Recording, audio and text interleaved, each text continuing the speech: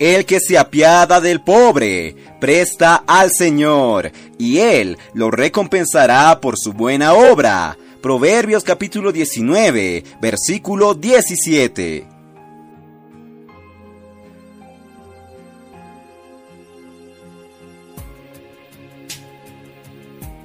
¡Oh Señor Jesús! Amados hermanos, amadas hermanas, queridos amigos, gracias al Señor, estamos en el día 18 de julio.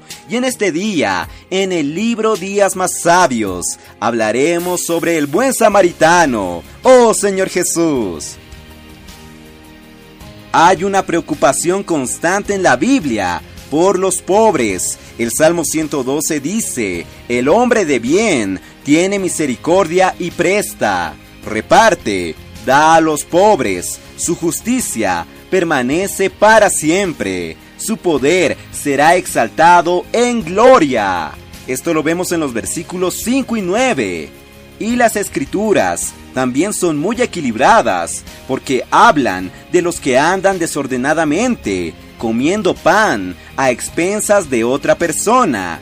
Estos deben trabajar para no ser una carga para nadie, como lo vemos en 2 Tesalonicenses capítulo 3, versículo 8. En Mateo capítulo 11, versículo 5, tenemos la prueba de que Cristo vino al mundo. Los ciegos ven, los cojos andan, los leprosos son limpiados, los sordos oyen, los muertos son resucitados, y a los pobres les es anunciado el Evangelio. ¡Oh Señor Jesús!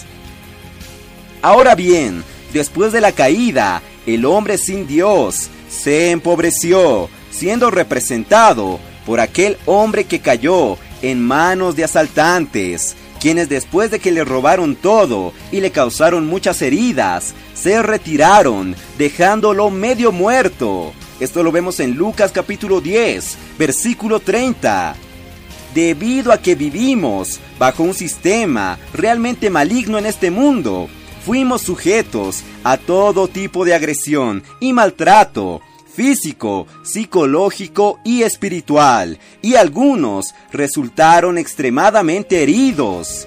Mas Jesús, como el buen samaritano, vino a nosotros, cuidó de nuestras heridas y hasta nos llevó a una posada, que es la iglesia. El texto de Lucas 10 dice que el samaritano le pagó al dueño de la posada 2 denarios, esto en el versículo 35. Y esto nos muestra que si usted, querido hermano, participa en el proceso de curación de las personas que el Señor trae a la iglesia, usted también participará del gozo de la curación como recompensa. Y eso, queridos hermanos, hoy, esto es maravilloso. ¡Oh Señor Jesús!